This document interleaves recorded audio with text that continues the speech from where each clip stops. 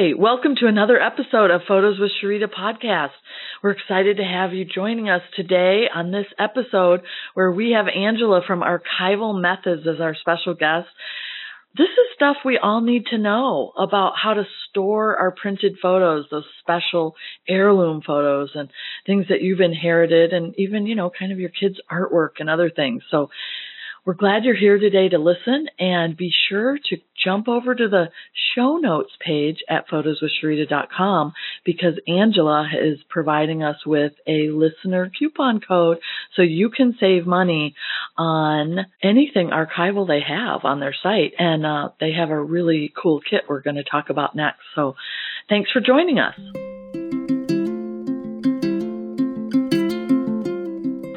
Hi, this is Shara with Photos with Sharita, and we are here today with a special guest. I want to make sure, Rita, you're here with me. Hello. I am. Hello, Shara. All right. Well, I know we're both excited to introduce our special guest today, who is Angela from Archival Methods. She's a general manager of Archival Methods, and we're going to ask her some really good archival questions. Hi, Angela. Hi, Shara. Hi, Rita. Well, I want to tell everyone a little bit about you, Angela, and then we're going to dive into our, conversational questions about all things archival. So Angela grew up in a small town in Western New York, and she earned her Bachelor of Science degree in Sports Studies. That doesn't go with archival things, Angela, but I'm going to tell them why. And an MBA from St. John Fisher College in Rochester, New York. And in 2007, Angela became the marketing and account manager at Archival Methods, which is a young company offering archival storage or presentation products. And then as the company grew, Angela took on additional responsibilities. She oversaw human resources, daily operations, IT troubleshooting, accounting, customer service, and everything in between. We are very familiar with that. As a small business, you wore a lot of hats. And in addition to her office and accounting duties, she works closely with her team on daily operations and troubleshooting. And she actually still works with customers on the best ways to store and archive their family photographs and other keepsakes. And I love how you found out about Archival Methods. And sometimes it's just fun for you to share that. And I'd love for you to tell our listeners about the grim job market and how you fell into Archival Methods and how you are in this industry now. So after graduating with my MBA, the job market, especially in Rochester, was still not recuperating so well. I was looking for jobs everywhere, including Craigslist, which I know these days seems a little odd for somebody with an MBA. But at that point, I was getting a little desperate. Right. And that's actually where I saw the job posting for Archival Methods. At that time, they'd been in business 4 to 5 years. They were looking for somebody with some marketing interest and to help them grow even further. So when Dennis actually gave me a call, will you come in for an interview? I was excited. But then I realized I had no idea what archival meant. I played volleyball in college. I was a sports studies major. I did take photography in high school, but I had no idea. So I went to Google, and now 12 years later, I'm teaching others the importance of archival storage and working with customers on a daily basis to preserve their collections and family photos. I love that. Hey, the power of Craigslist, the internet, and then, ask your best friend Google, all of our best friends, to find out. So it's been, I'm sure, an interesting journey in all things, archival and collections, all that. But I don't want to overwhelm listeners with archival. We're going to break that down in just a minute. But first, we always like to ask our guests, a little fun question. And we love to know how many photos are on your phone camera roll right now. So as of today, 5/15/19, I have 2,605 photos. Okay, not bad, not bad. Yeah. I wonder, Rita, we should probably do some kind of average thing to find out. I don't know. It's something about people have like, they're excited to tell their number and then they feel guilty about their number. But it's just funny. No judgment. We just like to know, it like gives some people relief to know, you know, what other people in the photo industry have on their phone. One of the things that we ask you, and before I turn it over to Rita to ask you some archival questions, we always ask if you'll share a favorite photo. And in this case, we asked you to share a favorite childhood photo. And I actually loved your email when you shared it. And I want you to tell us about this photo, but maybe you tell us the other one too. The one that came to mind, you couldn't find. It's gone missing. And I think you said it was with your sister, but you sent us one, I think, with your parents. So tell us the story about the photo that you sent, that you emailed us, that people will get to see on the show notes page at Photos with Shrita. Okay. So the photo that I submitted to you is actually a picture of me and my parents. I would say I'm about 2 to 3 years old. It was definitely before my brother and sister were born. When I was 4, they're twins. Looking at the picture, it's the side of my parents' house, and the color of the house has changed. It's gray. The trees are no longer there. They fell down during a storm. But this photo to me kind of reminds me where I came from, and that it's always somewhere I can go back to, and that my parents and I were the original family, which I joke about. It's just a good picture, a happy time in my childhood to look back to. So as a mother of twins, I think you're saying before the twins invaded your life, they're younger. Were you an only child first? Yes, I was an only child for 4 years. I just caught a hint of that because I think of my son the same way. And actually, my mother, his grandma, says that, that she calls him poor Everett, because the twins came, and then it was like, I don't know what it was like. It was like he had 2 more siblings. He had sisters. Yeah, we were getting ready for one, and then we're having 2. Yeah. Well, and I think attention goes to twins, sometimes that 2 baby thing, and so that only child, and so I think there is a little bit of an invasion of that. So you're 4, and I'm not saying you weren't happy after the twins came, but 4 years of being an only child was probably really good too. Yeah, it was an adjustment period for sure. Yeah. And to this day, I still joke around about it. But I think they'd actually changed my life for the better. So good. Well, I hope my son will say that at some point. So I love everything you described about the photo. One of our favorite things is to just hear that, because it reminds you of all those things when you look, even like you talk about the trees that are missing and what that things look like, that it just takes us back to our past. And I really love how you painted the picture, even though I can see it, and now the listeners can go look too. I like to hear the words that go with the picture, the story. So thank you for sharing that. Oh, you're welcome. All right, so let's dive into archival stuff, and not to stress anybody about, what kinds of boxes and storage systems that they're currently using, but what kinds they might want to look at now as they dive into their own collection, and especially the older print photos, what archival means, and what kinds of things they can select and why. So, Rita, questions for Angela about? Well, I thought, Angela, maybe you could tell our listeners and Sharon and I what the most popular boxes are that people are purchasing from Archival Methods to help preserve their photos. Yeah, I would say the most popular items would be any of our snapshot organizers. So for any photos that are 4x6 or smaller, we have multiple kits. We have a new kit that will be launched in just probably a few weeks, by mid-June. These kits offer you the chance to organize and label your photos And that's really up to the individual if they want to label them by year, by person, by event. But it's a good way to get everything into one box and organized for them. A couple of our other items that are more popular are our binders and slipcases. A lot of times people want to be able to share and bring them out when the family's over or they're having a get-together. And with these, they have archival pages. They're all made out of archival products. And then you can organize your photos almost in a snapbook kind of fashion. So define archival for us. I think we probably, should say that. What does archival mean? And, do the products have to pass some kind of test?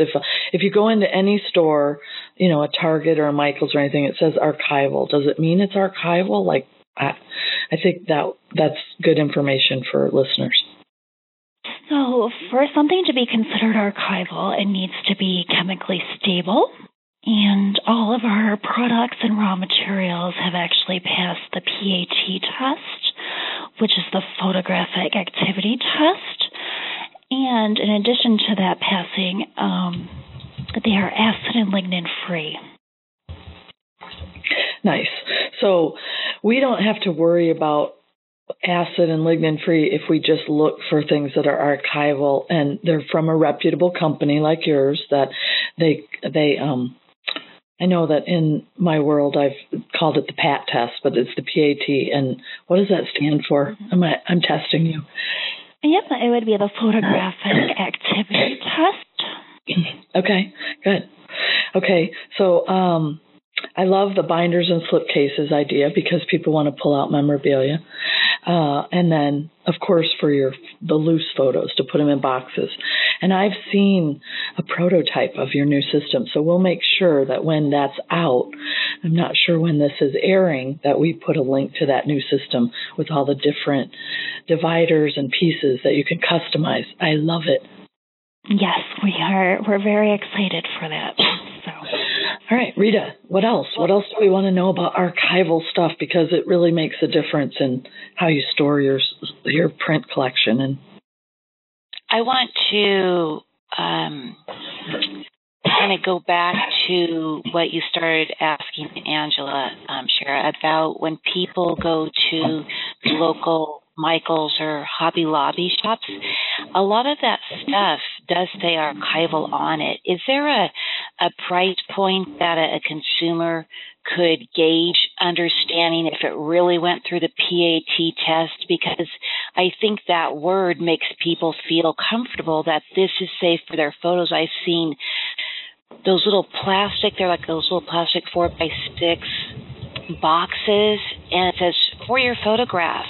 I've seen them at different stores, and just that marketing makes people feel comfortable. Like, this is safe for my photographs. So I was wondering if you could give, I don't know if it's a price point or an extra step of looking for one more detail when they are looking for those products in, brick and mortar stores. When you go and search online, there might be some additional information that you can just gather by reading about the website and some of the policies there. But when you're in a brick and mortar store, what might be that extra step or two that they look for to ensure that they are finding a quality product that will preserve their photos?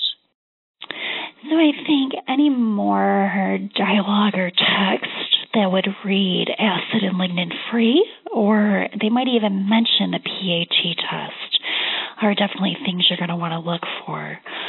I know I've been walking through different craft stores, and they have the shoe boxes, and they're beautiful, but they're $2 a box. Yes, exactly. My intuition is those are not archival. Right.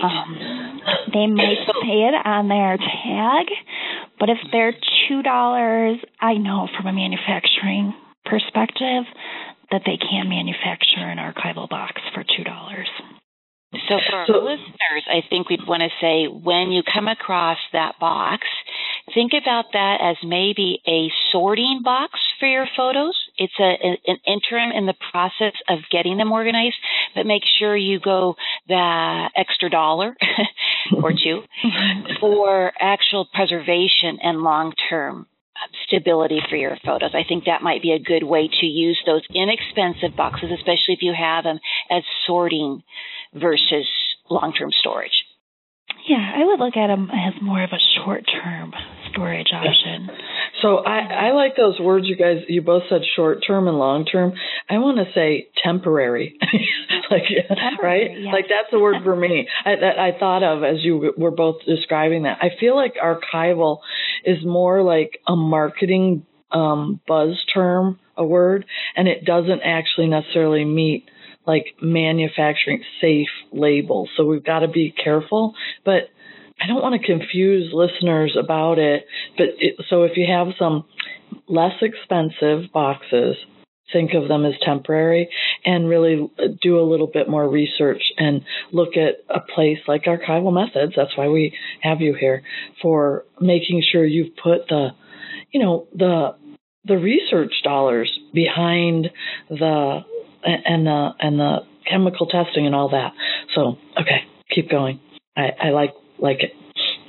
Yeah, I would agree with what you're saying. If you're going to invest in getting your photos scanned and then keeping the favorite ones to be able to share with future generations, that's all takes a lot of time and effort. So make sure then you invest in the proper storage too. The other product I was curious about, Angela, we've talked about our physical photographs. What about negatives or slides? Do you also offer storage boxes for those mediums? We do. So we actually have a kit for negatives, and we also have a kit for slides. We have two, actually. And they come with smaller boxes with dividers and caddies. So again, it's getting you organized, getting your slides out of the carousels or wherever they may be, and kind of consolidating them to one location. Nice. As far as the negatives, that would actually work the same way. We do have one of our 4x6 kits, which includes envelopes where the negatives can be stored as well. We usually try to recommend people to store negatives separately and in a different location, just in case one of your pipes might burst or if there's a house fire. If you have the negatives elsewhere, you could always duplicate those photos. Sure. Nice. That's a great tip. It's a great tip, and it sort of leads to that next question of where, once people get their favorite photos stored in these boxes, where do you recommend they store them for long-term preservation? Yeah, usually the best place is out of any direct sunlight. I wouldn't recommend the attic or the basement because there's usually fluctuations in humidity and temperature. And you're also going to want to store them probably not on the first floor if you're in a flood zone or prone to that type of environment. And then we do recommend putting them in like a hallway closet or a bedroom closet. Again, being aware of what's above the closet. So if you have a 2-story home, I wouldn't recommend storing them under your bathroom on the second floor. Yeah, so those are things. Yeah, those are great. I mean, great tips. I think a phrase I've heard often is store your photos in the rooms you live in, but actually not the closet. I don't live in the closet, but the temperature part. That's not the garage, basement, or attic because of those fluctuations. So I love that. But I love thinking because I don't want to store them, in the room I live in. Literally, I want to store them in closets usually. But I love that upstairs and away from pipes. Like think about what's good one. Well, I also think about when we moved to Boston, I experienced humidity for the first time, and so did everything in my house, basically. And we moved into an older home. We put a lot of boxes downstairs, but we put them on pallets because of being concerned about the moisture, and then obviously if there was an issue with water. And we had a dehumidifier down there, but at some point in time, it stopped working, and we didn't know that. Now, none of my photos were down there, but some of the other stuff I had stored down there, all that packing paper had gotten moist, and there was a bit of mold. And luckily, it was towels, dishes, things you can put easily wash and fix.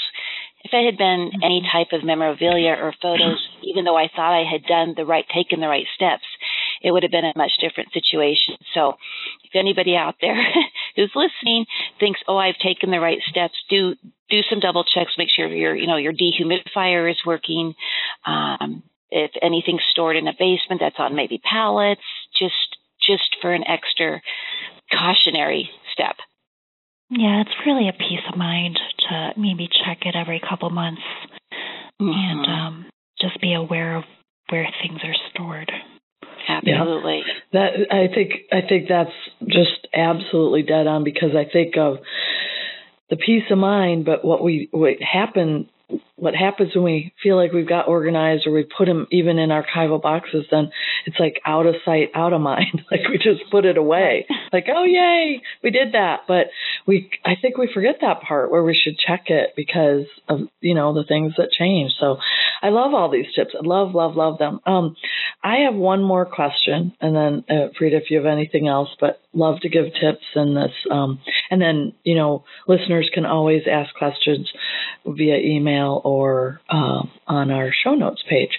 But I still see occasionally, because we all are we are in the photo industry, magnetic albums, the kind with the plastic and then adhesive and cardboard backing. And I've seen them in stores, and I've seen them say photo safe. And from your experience, would you say those are photo safe? Is there a new kind of magnetic album that is safe with that sticky backing that you're aware of? Not that I'm aware of. And the adhesive that was used mainly, I believe, like in the 70s and 80s, it was a strong adhesive. And a lot of times you can't actually even get the photos off of those pages. Right. Okay. Yeah, I just wondered if the new ones had some newfangled, chemicals that I wasn't aware of. I just kind of I cringe a bit. I think, oh, don't put them in magnetic albums. That's peel and stick thing.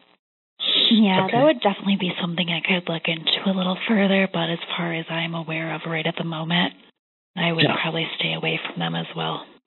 Okay. All right, Rita, anything else? I think Angela's shared some great tips, and we encourage people to go visit Archival Methods because pretty much everything you have is photo safe, right? Yes. Yep. There may be a couple of items on our website, but it's clearly noted that they are not archival. Good. Any other questions, Rita? Not really a question.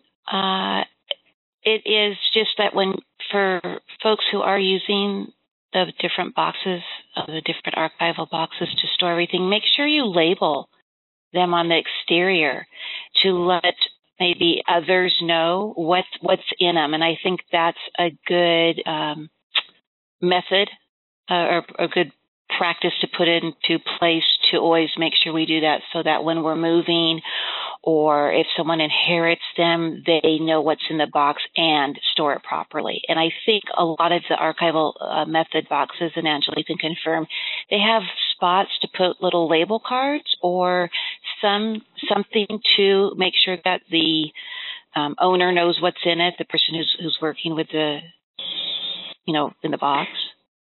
We do, actually. And we also sell vinyl label holders that go on the outside of the box. And that way you can reuse them. So you would print out a label from your computer, or you could handwrite them. But they're interchangeable. So you have that option and flexibility to do that. Nice. And I remember one other thing, and I said we were going to stop, but we can just keep the tips going all day.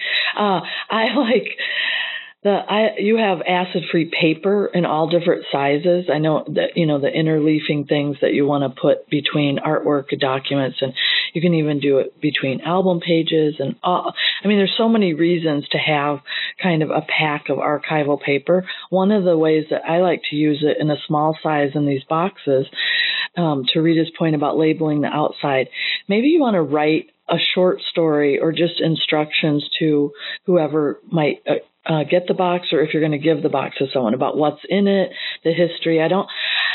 I want to relieve people of the guilt, if you will, of they don't have to get everything, perfectly organized and all this archival stuff.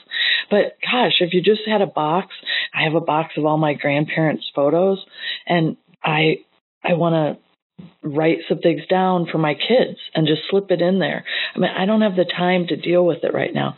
I've actually had them all scanned already. So, but I want to just make some notes. I could slip that in archival paper, because we've seen what happens with newsprint and, paper that isn't acid free, and it turns yellow and can crumble and all that. So tuck in some paper or cardstock in the box as well with your own notes. That's my tip. I think that's a good idea, Shara. And then you could also, if you do bring them out when you have people over, or they could even add some notes to them, because they might have different thoughts or memories of a specific photo, or Grandma Jane, or, so that would be a good way to keep the story going. Yeah, use a stack of your 4x6 paper or whatever, and have that when you start talking about the things that you get out with relatives and friends. I love that. All right. Well, listen, Archival Methods, we love what you offer, and it helps people so much with their precious printed photos, especially the old, multi-generational historic photos. And that's what I'd make sure to get in these boxes first. Thank you so much for joining us. And remember that we have our Backup Your Photos guide, 3 simple ways. You can get that free at photoswithsharita.com for iPhone or Android. So thanks for joining us, Angela. We appreciate it. Thank you.